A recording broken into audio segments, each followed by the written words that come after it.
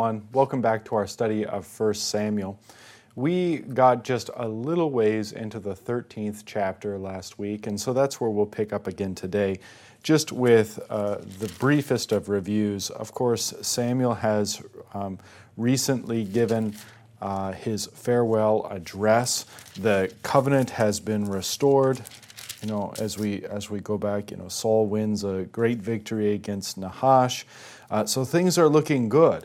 And Saul, through his victory, then is confirmed by the people as their king. You have the Spirit of God rushing upon him, the kingdom renewed, the covenant renewed, and then, as I said, the farewell address. So the foundation that has been laid for Saul and for the people is a most excellent foundation. And at this point in time, the future looks bright.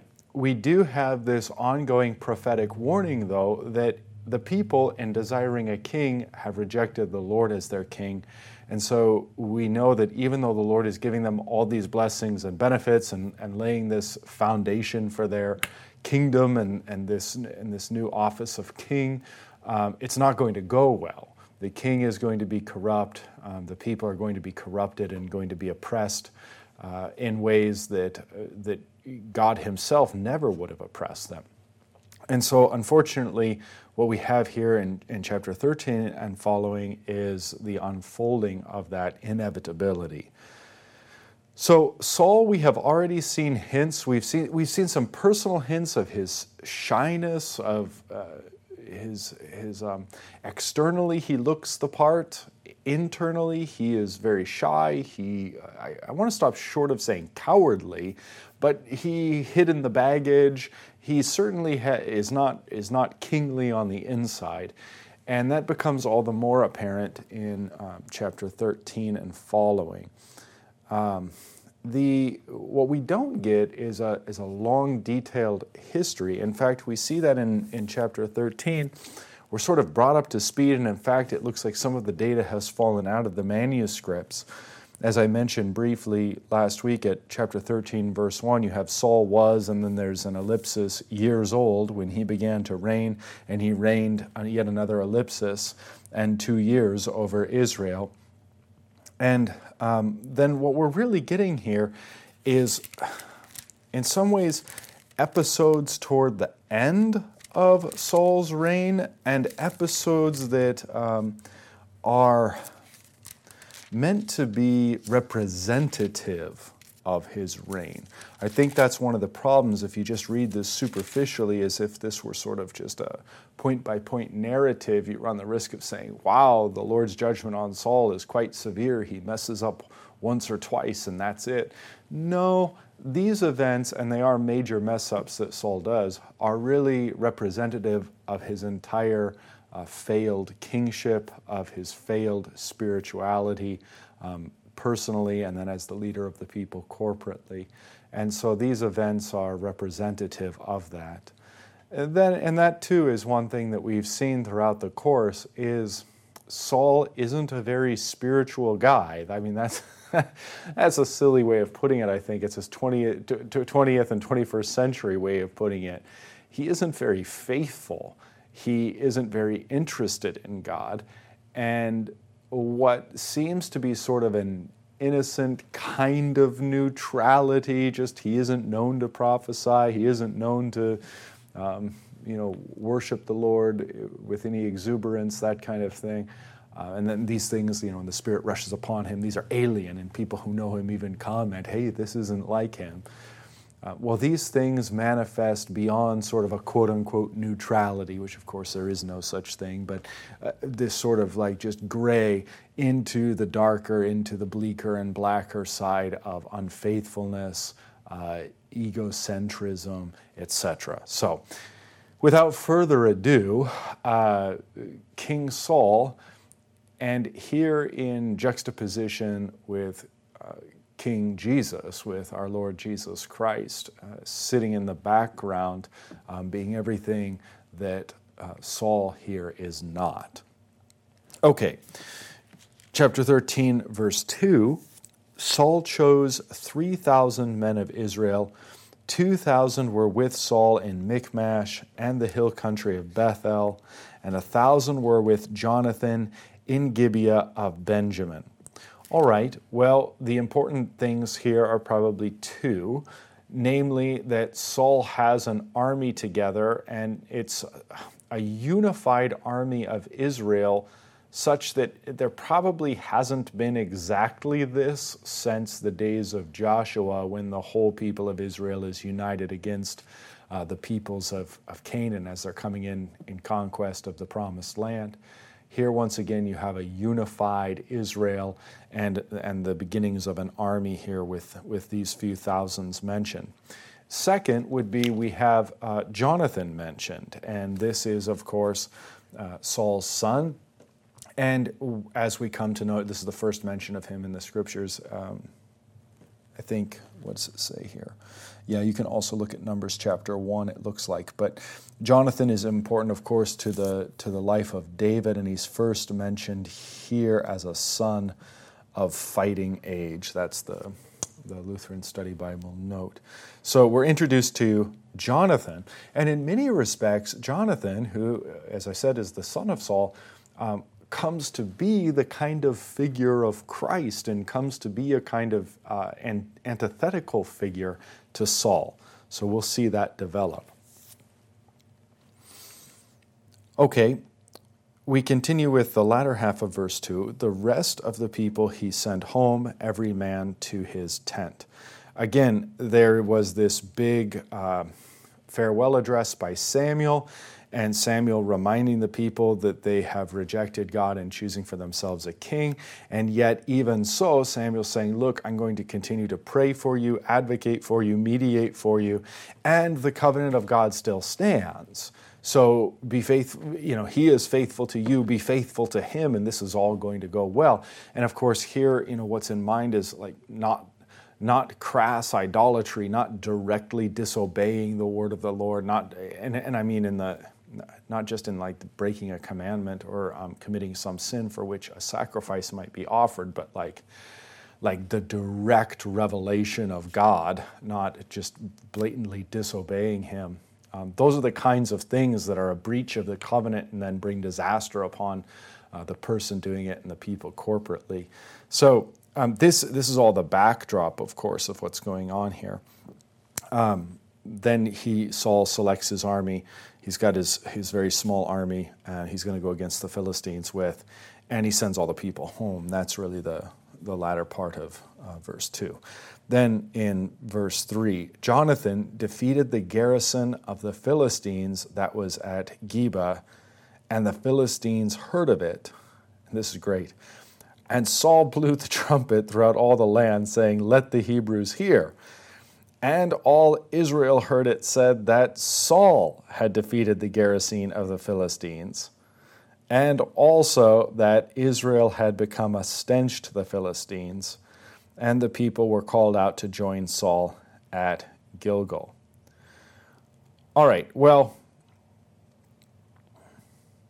the narrative is certainly carving out other events, leaving those events out and just hitting the high points here. No sooner is there, an army and there's a battle, and Jonathan defeats the Philistines, but Saul is the one to blow the trumpet, and he makes this announcement, at bare minimum, in an ambiguous kind of way, such that he might take the credit, but however it is that he did it, he ends up getting the credit. And this also bespeaks sort of the arrogance of Saul, lack of humility on the part of Saul, that seems to be an increasing character flaw throughout this chapter and the next chapters.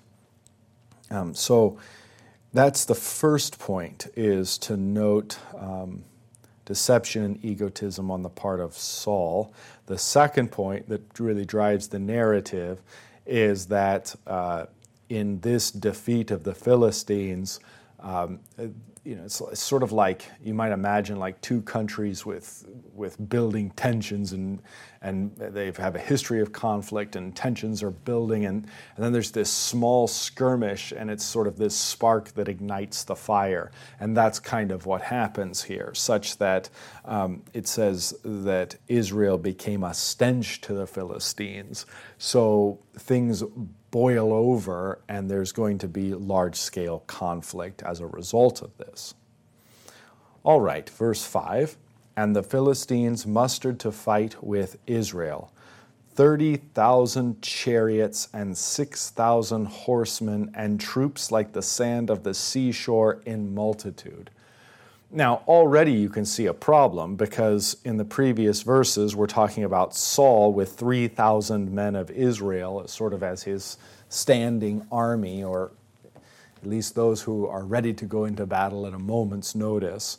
And here come the Philistines with not 3,000, but 30,000, and that chariots. Israel did not have this technology. We're going to see in the next verses that Israel was way far behind technologically. I think I'm going to have to look at the study note. The Philistines had a distinct advantage, since the Israelites did not acquire chariots until the time of King Solomon. So you're talking 2 generations after Saul. So you're talking about 3,000 probably foot soldiers. It doesn't say explicitly if they had horses or not, but probably foot soldiers. And then against them come 30,000 chariots, and on top of that, 6,000 horsemen, and then troops, foot soldiers, like the sand of the seashore. So they came up and encamped in Michmash to the east of Beth Aven. That's verse 5. Verse 6, when the men of Israel saw that they were in trouble, for the people were hard pressed, the people hid themselves in caves and in holes and in rocks and in tombs and in cisterns. And some Hebrews crossed the fords of the Jordan to the land of Gad and Gilead. All right, what you have here is nothing short of a disaster. When the Philistines come at Israel in full force, like they had not done in some time, if ever before, or at least with this amount of military might, the people crumble. Now, here you can see the faithlessness of the people and how far the people are from God. And this under Saul's leadership, how far Saul himself is from God. Because there's not even a hint of, let us cry out to the Lord, will the Lord save us? There's not even a hint at this point of going to the priest or finding Samuel. Rather, the people just crumble, as I said, and they hide themselves. Now, in the caves, that's okay, that's fine in and of itself, but then, and in holes and in rocks, that's the like animals. That's the language, like they're hiding like animals. So in their faithlessness, their fear drives them to behave and act not as people made in the image of God, certainly not as sons and daughters of God, as Israelites proper, but here as subhuman, as almost animals crawling into the caves and the holes and in rocks. And it goes on and gets worse. And in tombs and in cisterns. Cisterns can be are like wells or pits, but even in that language, pit, there's something poetic there. Pit or morass or abyss or something like that. It can be symbolic. So in the tombs, they're going amongst the dead, that is the unclean places. Places forbidden by God's law for them to go. And then cisterns too being, potentially like poetically the abyss. So like subhuman, animalistic, place of the dead, place of demons. Like that's what's going on here. I mean, in one sense concretely, and in another sense symbolically, it's all being depicted here that this is a spiritual problem. Even though they're viewing it as a physical problem, as a military problem, it's a spiritual problem. They are not trusting that the Lord will deliver them. And we're going to even hear this from the mouth of Jonathan soon, heroically speaking to this point, that, look, the Lord gives the victory whether through the hands of many or through the hands of few. And this faith that Jonathan had, the people certainly did not have, as evidenced here. So, again, back to verse 6, just to get the full sense. When the men of Israel saw that they were in trouble, for the people were hard pressed, the people hid themselves in caves and in holes and in rocks and in tombs and in cisterns, verse 7. And some Hebrews crossed the fords of the Jordan to the land of Gad and Gilead. Yeah, this is just flat running away. Saul was still at Gilgal, and all the people followed him trembling. Yeah, if you look back on page 365, you can see in the map where they're heading off to the east. If you have a Lutheran Study Bible, if you don't, you should get one. They're excellent. But you can see their Gad, how they're trucking off to the east there, which visually is like they're being driven out of their part of the Promised Land. The Philistines are over on the coast of the Great Sea, and so they are in retreat, giving the Promised Land up from behind them. So that too becomes a kind of climactic act in showing the apostasy and unfaithfulness of the people. Okay, so all the people followed him trembling. I mean, that's like Saul's leadership isn't much and the people aren't much. And because they don't trust in the Lord, they're not living by faith but by sight, and so they're trembling. Okay, what do they do in the midst of these dire circumstances? Chapter 13, verse 8. He waited 7 days, the time appointed by Samuel, but Samuel did not come to Gilgal. So apparently Samuel had said, look, I'll come to you, it'll be in 7 days, but 7 days came and went, and there was no Samuel. So Samuel did not come to Gilgal, and the people were scattering from him. So Saul said, and I think the hymn there is Saul. So Saul said, bring the burnt offering here to me and the peace offerings. Now, this may not look like much, but again, this is a full usurpation of the priestly or prophetic office, really properly Samuel's office. And not only a usurpation of it, but it's showing an ex opera operato mindset, like by the doing of the thing itself, like a complete cynicism toward God. As if God isn't in control, as if there isn't a proper order, as if God hasn't ordained Samuel, as if in Saul's mind, it's just, well, I got to push these buttons to get this result. Like, this is all stupid. It's all a waste of time. I should have done this on day one. And if I just do this thing, then the stars will all be aligned and God will be on my side. And it's treating God like he's a vending machine or a computer program, or like something that can just be manipulated. He is not viewing God as the living God. He is not viewing God as in total and complete control. He's not viewing God's order as important. And this, by the way, is probably one of the biggest things that we as church in the West really, really need to grapple with in these times where we see the decline of the church all around us. It's like there's two roads before us, and one is pragmatism, Saul style, and the other is faithfulness.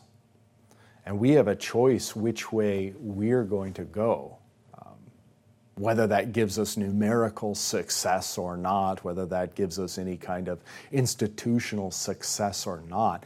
I'm just talking about the people of God in this particular time, in this particular place.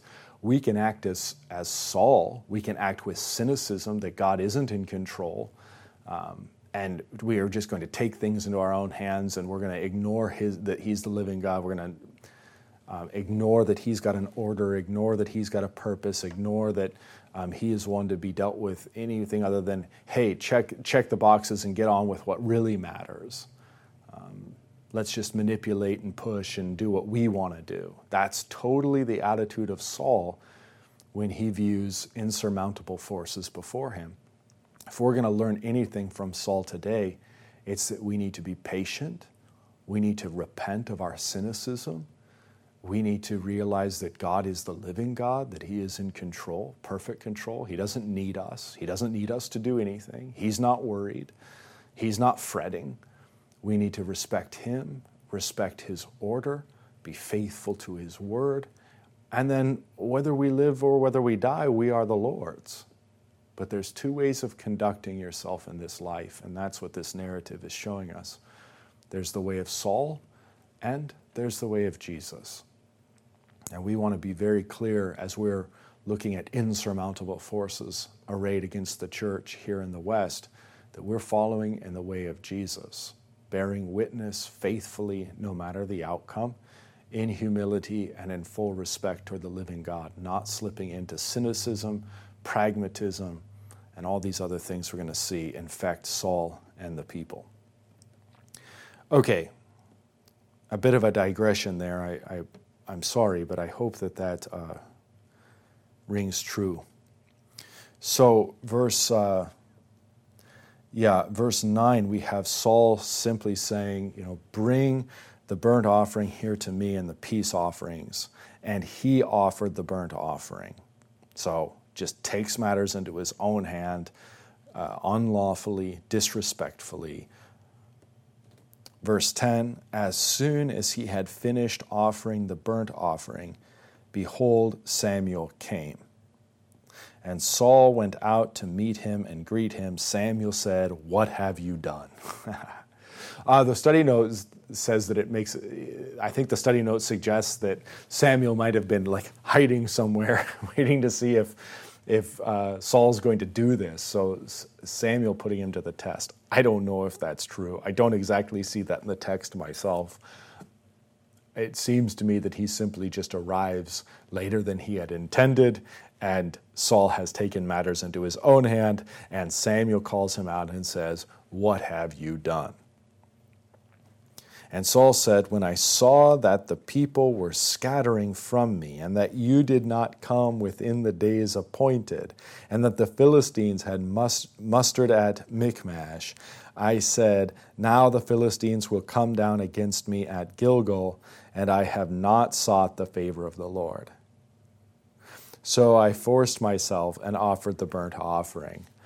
This is a study in self-justification and making excuses for oneself, all while blaming other people. Maybe rather than hash through that point by point, which I think would be a little tedious, we might simply see here that rather than repenting and coming clean and just saying, you're right, how could I have done this thing, I was rash, Saul continues in his impenitent way. Saul is not so different here than Peter, who, if you remember, when the disciples saw Jesus walking on the water in the midst of the storm, Peter said, Lord, call me out to you. And the Lord called him. And as Peter's going, the text says that he takes his eyes off of the Lord. And I think it's he sees, it may be that he hears, but I think it's that he sees the winds and the waves. And there's this great thing going on, where your eyes go off Jesus and on to the problems. And that's precisely when Peter starts to sink. And he takes his eyes off Jesus and pays attention to the problems all around him. And if that isn't a parable for our times, I don't know what is. But you see that with Saul too here, don't you? That his eyes aren't on the Lord.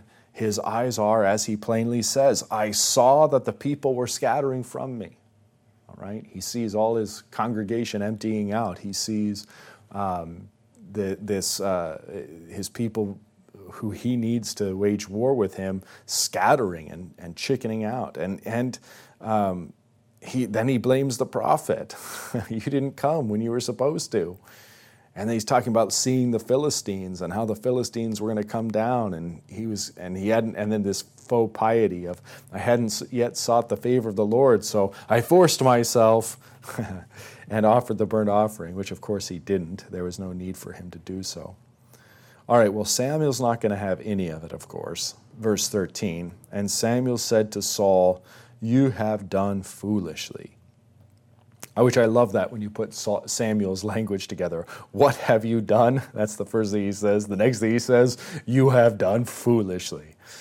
You have not kept the command of the Lord your God, with which he commanded you. And again, this has to do with the respecting of Samuel's office and Saul's grab for power, and once again this impulse, like as if God can be manipulated into him doing what we want in this crass and faithless way. That's not the case. So, you have done foolishly. You have not kept the command of the Lord your God, with which he commanded you. For then the Lord would have established your kingdom over Israel forever. Now, this is interesting, very interesting. In one sense, forever can just mean an indefinite period of time. I'm going to establish your kingdom forever for an indefinite period of time. But in a deeper sense, this is exactly the language that's used for David, where God says to David, your throne will be established forever. And of course, that's speaking of the line of Christ.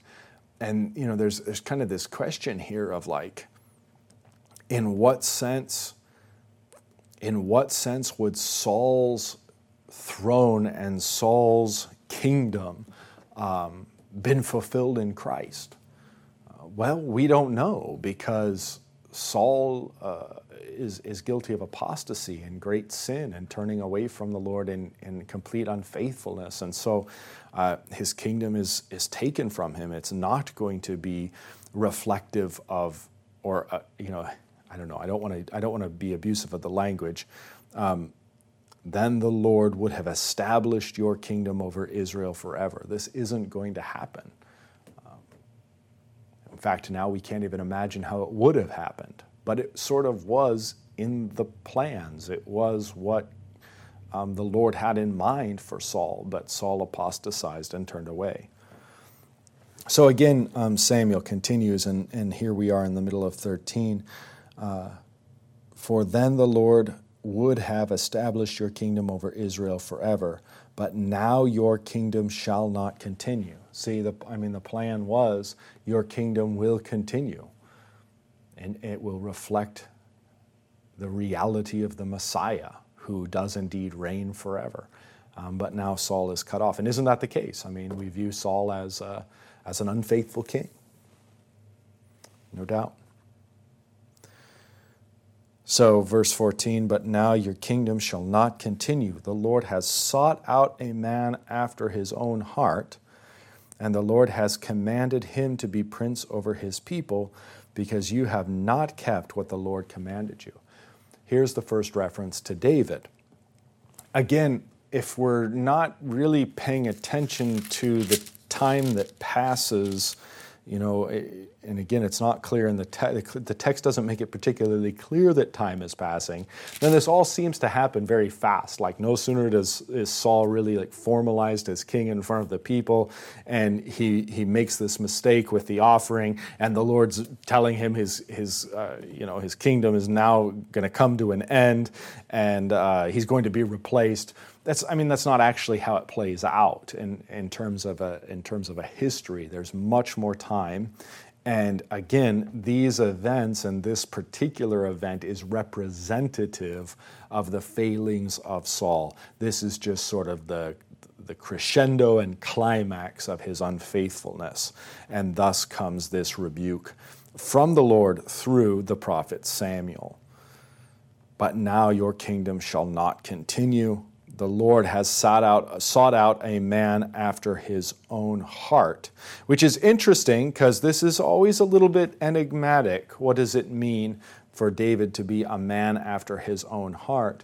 In the immediate context here, how is it that Saul is not a man after the Lord's heart?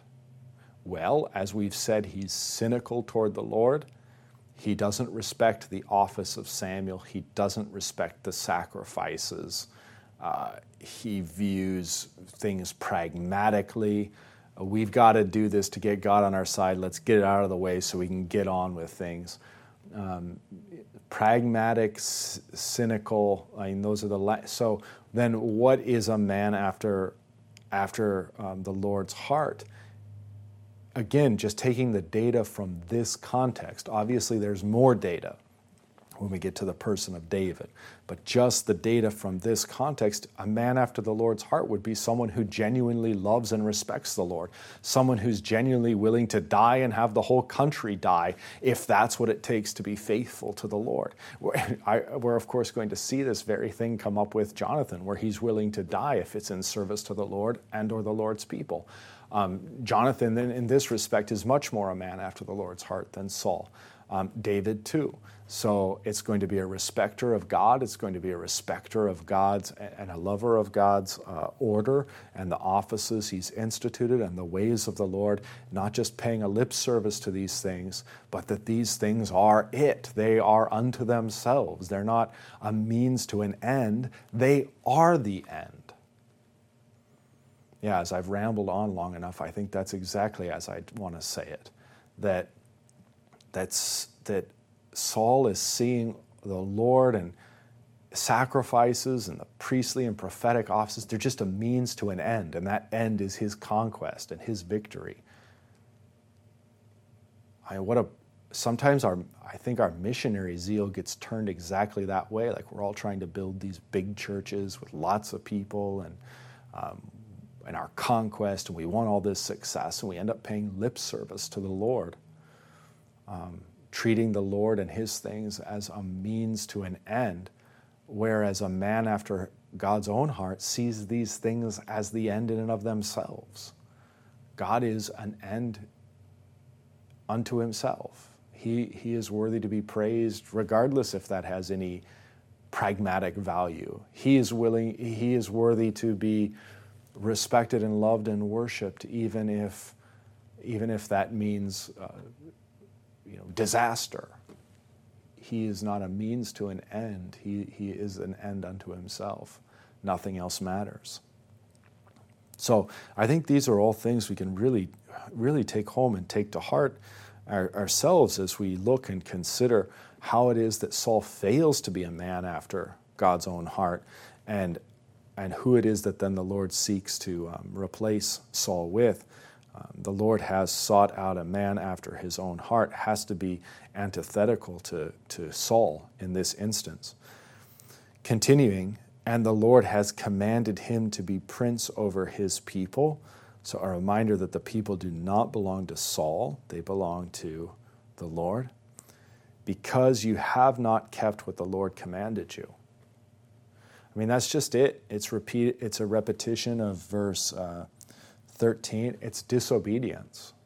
And who knows how many countless times Saul was disobedient in these manifest ways. And now finally the Lord has enough and says that's it. Enough is enough, because you have not kept what the Lord commanded you. So again, the Lord through the prophet Samuel offering this rebuke to Saul. Verse 15, and Samuel arose and went up from Gilgal. The rest of the people went up after Saul to meet the army. They went up from Gilgal to Gibeah of Benjamin. So, the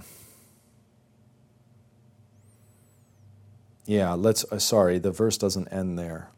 Next paragraph, which probably shouldn't be a paragraph. And Saul numbered the people who were present with him, about 600 men.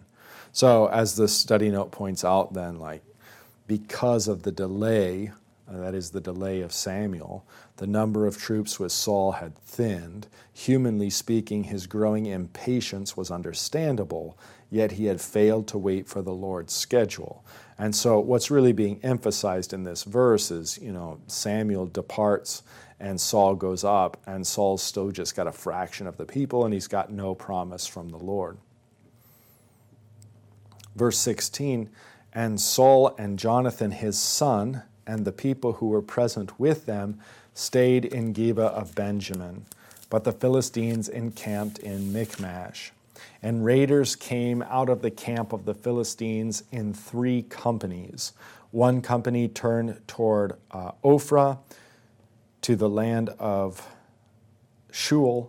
Another company turned toward Beth-horon, and another company turned toward the border that looks down on the valley of Zeboim toward the wilderness. So they're encamped, but now they're sending out these raiding parties that are, of course, raping and pillaging and making life miserable for Israel. Verse 19, we get some more detail here as to the concrete predicament and the circumstances of that predicament. We've already mentioned that Israel doesn't have chariots, and they're woefully behind in terms of technology. Here we see probably even to a greater degree how far behind they are and what a disadvantage they are at. Verse 19, now there was no blacksmith to be found throughout all the land of Israel. I mean, that's just shocking and hard to imagine, but that's how it was. For the Philistines said, lest the Hebrews make themselves swords or spears. But every one of the Israelites went down to the Philistines to sharpen his plowshare, his mattock, which is kind of like a hoe. I guess it's like somewhere between a pickaxe and a hoe. That's what a mattock is. His axe and his sickle. So what do you have to do? If you're an Israelite and you need your tools sharpened, you don't have a blacksmith anywhere in your country. The Philistines know this, so they're not allowing any blacksmiths over to Israel, nor are they allowing that technology to go over to Israel. They're requiring the Israelites to come over, drop their tools off. No doubt this sharpening is done in a clandestine manner so that the Israelites can't figure it out.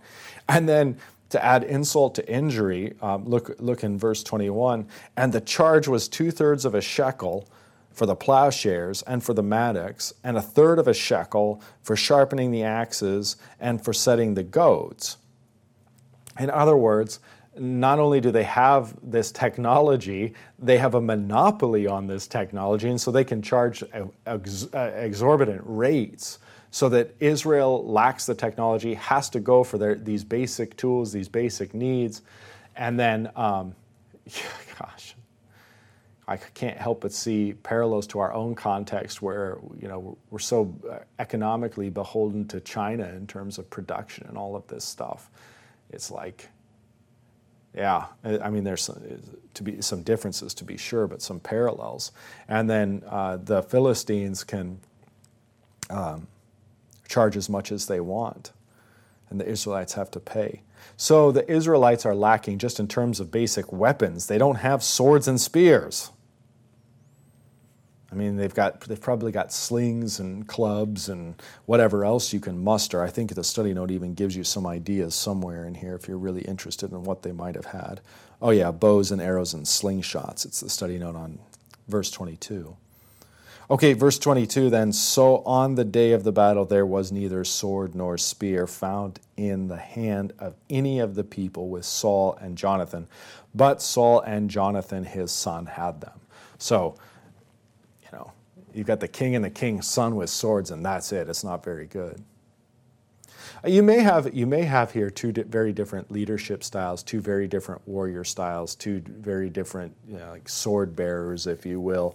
That may be the intent of the narrative in giving us all this data, not merely to tell us how far behind Israel was, but that you have this almost like where just the history almost takes on the form of a parable, and you've got these two types.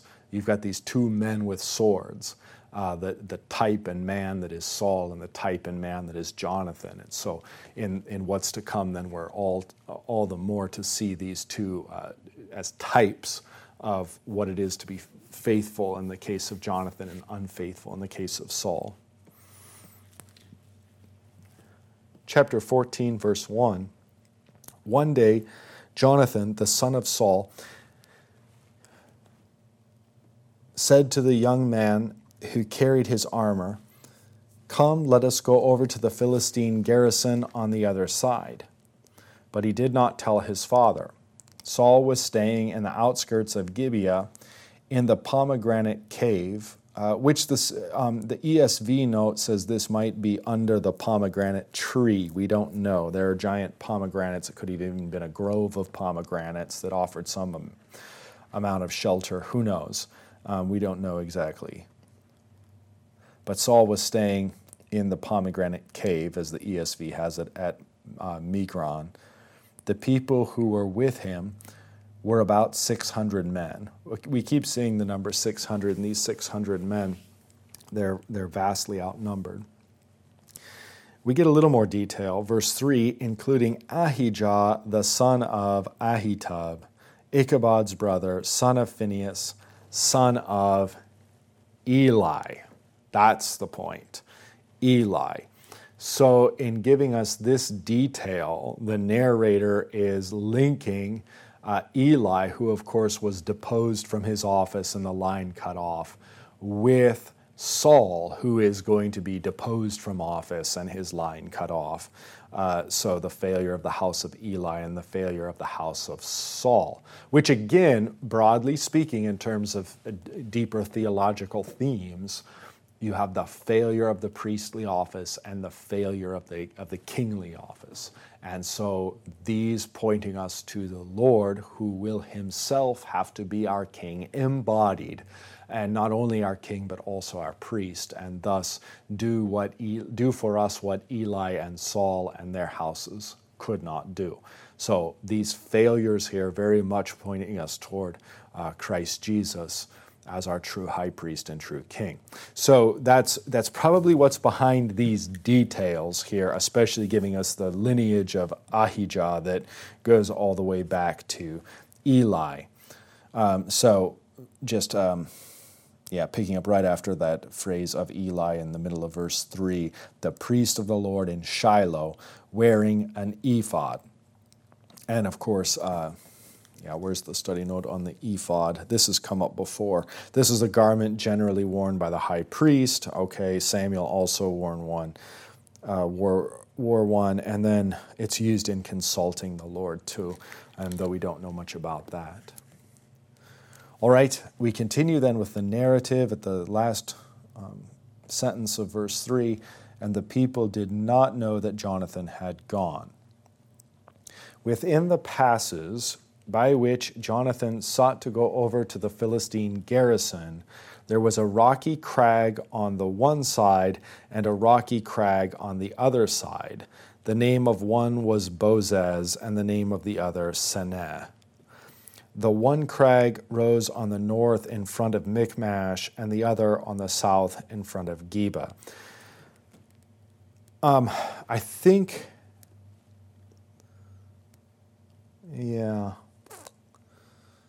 I'm not certain about that. Later on in this chapter, we're given this view that the reason why Jonathan's able to have some success against a far greater number is the place from which he's fighting is narrow, and so it doesn't really matter if you're fighting 20 men if you can fight each one at a time. Just exhaustion then becomes. If your skill's better, exhaustion becomes a limiting factor. But that's indicated, it seems to be, in verses coming. And so I was wondering if this was an early indication of that. But I don't know. I don't know for certain. And I would have to spend too much time looking. So I'm just going to move on.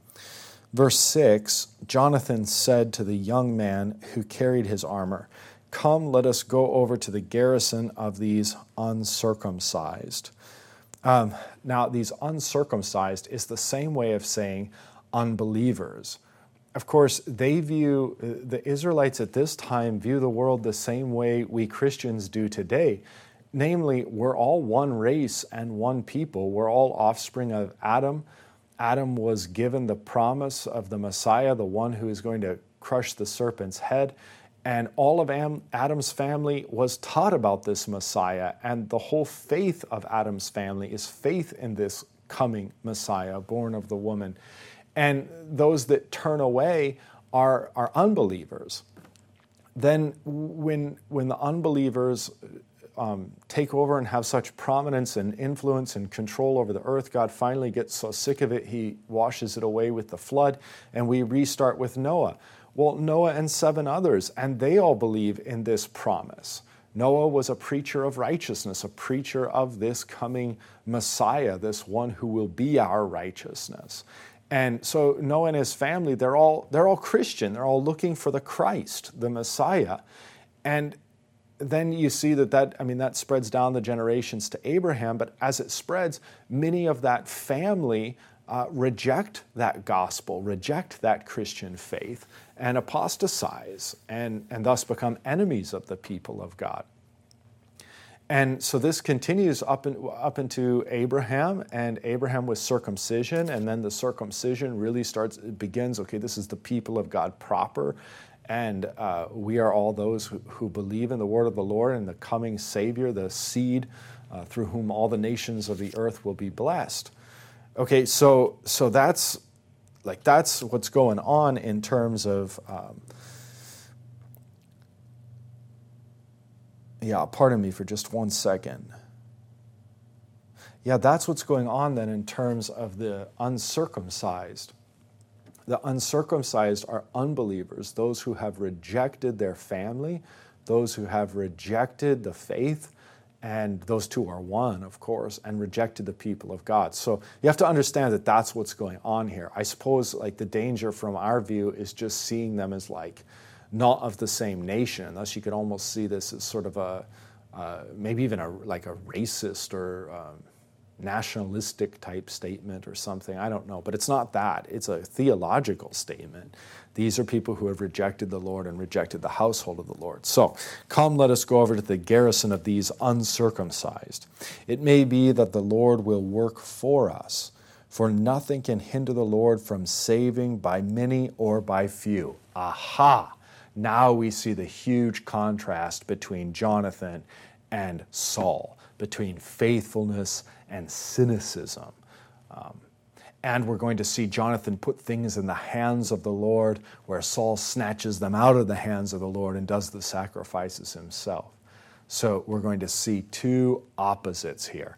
In Saul, we're going to see everything that Christ is not. In Jonathan, we're going to see positive examples of what Christ our King is. So Jonathan, is out on his own with his armor bearer, showing great bravery, as he does elsewhere. And look at his humility. It may be that again, his movement is theologically based, these uncircumcised. That was the long digression there. His move is theologically based. Look at the humility. It may be that the Lord will work for us. Okay, if anyone's going to give us the victory, it's going to be the Lord. There's no pragmatism. There's no cynicism. There's not even a reckoning of, well, we've got more strength than they do. It's just trust in the Lord. And then he makes it plain, for nothing can hinder the Lord from saving by many or by few. How desperately the people of Israel at this moment need Saul to say that. They need Saul to look at the 600 and say, this is plenty. This is plenty. I think the Lord brought victory with Gideon through 300. Look, we've got double that. If the Lord wants to give us the victory, we'll have the victory. So how desperately that's needed, but not given. And Jonathan here appears to be quite more a man after the Lord's heart than is Saul. Verse 7, and his armor-bearer said to him, do all that is in your heart. Do as you wish. Behold, I am with you, heart and soul. So the armor-bearer too here, being right in step with Jonathan.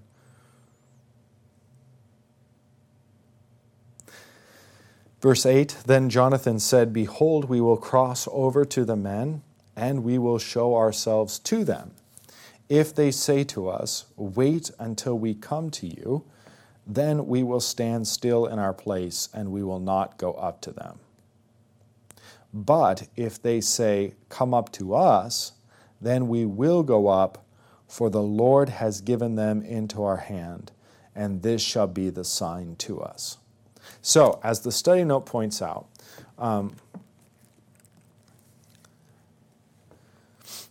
when the enemy dared him to take the more dangerous alternative, namely climbing the stony crags, he would take that as a sign from God. So that was the point. Again, a very different way than we commonly think today, but we're going to see this coming up with the Urim and Thummim, that it's sort of like you present, like if this happens, then it's the Lord's will. If this happens, then it's not the Lord's will. And we've seen that earlier in this, in I don't know if it was in Samuel or in Judges, but we've seen this kind of thing quite prevalent amongst God's people heretofore. And, we saw it earlier in Samuel with we even saw it with the Philistines, kind of setting up that test with the ark getting brought back by the milk cows. So anyway, here Jonathan has basically set up a test. Look, if they come down to us, we're not going to go up to them. It's hard to say what the sense is. Like, okay, are they going to retreat? Are they going to fight there? Like, who knows? We're not given any detail there, namely because the narrative moves in the other direction. If they call us to climb up the crags, to go up the heavier way, we will. To go up the harder way, we will. And that'll be a sign then that the Lord wants us to fight, and He's going to give them into our hands. So anyway, that's the setup. That's what's going to happen. Verse 11, so both of them showed themselves to the garrison of the Philistines. And the Philistines said, look, Hebrews are coming out of the holes where they have hidden themselves. Obviously insulting, obviously demeaning, like rats coming out of the holes or snakes coming out of the holes or something. That's the insult given. Verse 12, and the men of the garrison hailed Jonathan and his armor-bearer and said, come up to us and we will show you a thing, which is like, we'll teach you a lesson, I guess would be the PG way of putting that. So come on up and we'll take care of you. And Jonathan said to his armor-bearer, come up after me, for the Lord has given them into the hand of Israel. So it happens just the way that Jonathan had set up, and thus this is quite evident to Jonathan the Lord's will, and up they go. Verse 13. Then Jonathan climbed up on his hands and feet. So this is a very difficult, if you're on your hands and feet trying to get up this rocky, craggy area, it must be difficult going. And his armor-bearer after him. And they fell before Jonathan, and his armor-bearer killed them after him. In other words, Jonathan took the lead, his armor-bearer was behind, and Jonathan was doing most of the work, but between the two of them, they, that is the soldiers in the garrison, fell before them. So Jonathan and his armor-bearer are quite successful. Verse 14, and that first strike which Jonathan and his armor-bearer made killed about 20 men within, as it were half a furrow's length of an acre of land. So it killed the 20 men within, and again, this is the reference I was talking about earlier to the narrow passage, and I'm thinking these are definitely different. But in verse 14, if you look at the study note, the narrow passage at the top made it easy for a few men to engage many.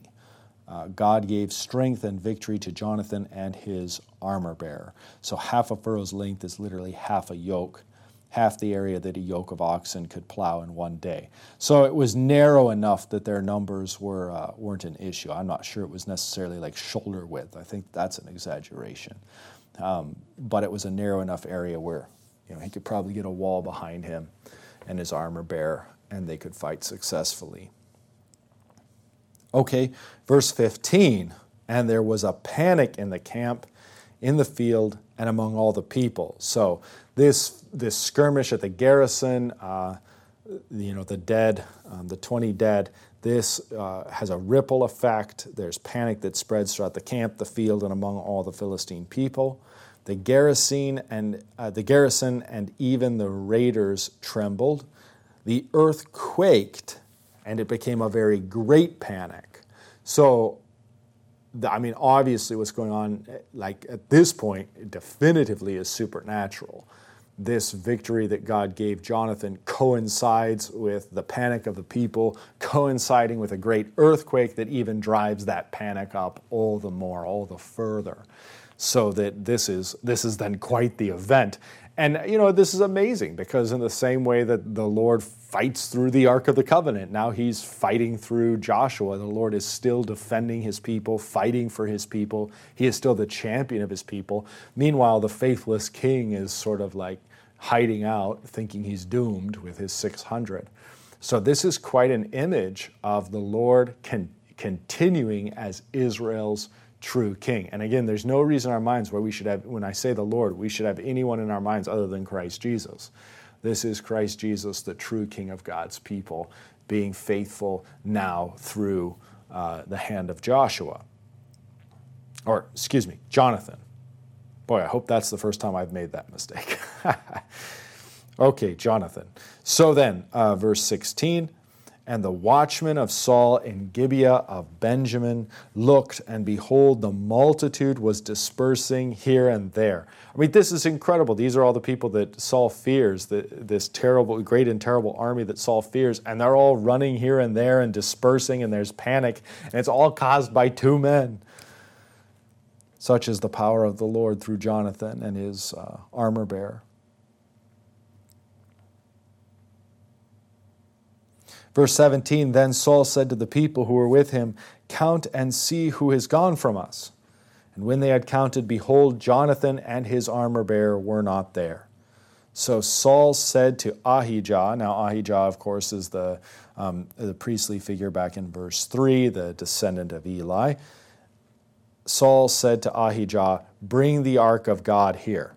Which, of course, has foreboding, because this is exactly what happened when they brought the ark without consulting the prophet or without consulting God.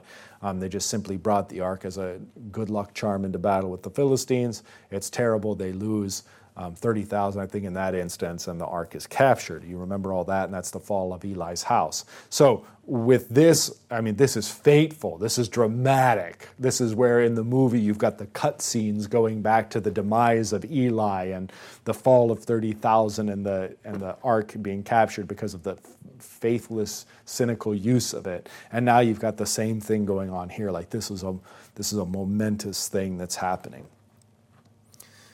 For the ark of God, so Saul said to Ahijah, bring the ark of God here, for the ark of God went at that time with the people of Israel. Now, while Saul was talking to the priest, the tumult in the camp of the Philistines increased more and more. Now, how could this be? Again, this is the instigation of the Lord.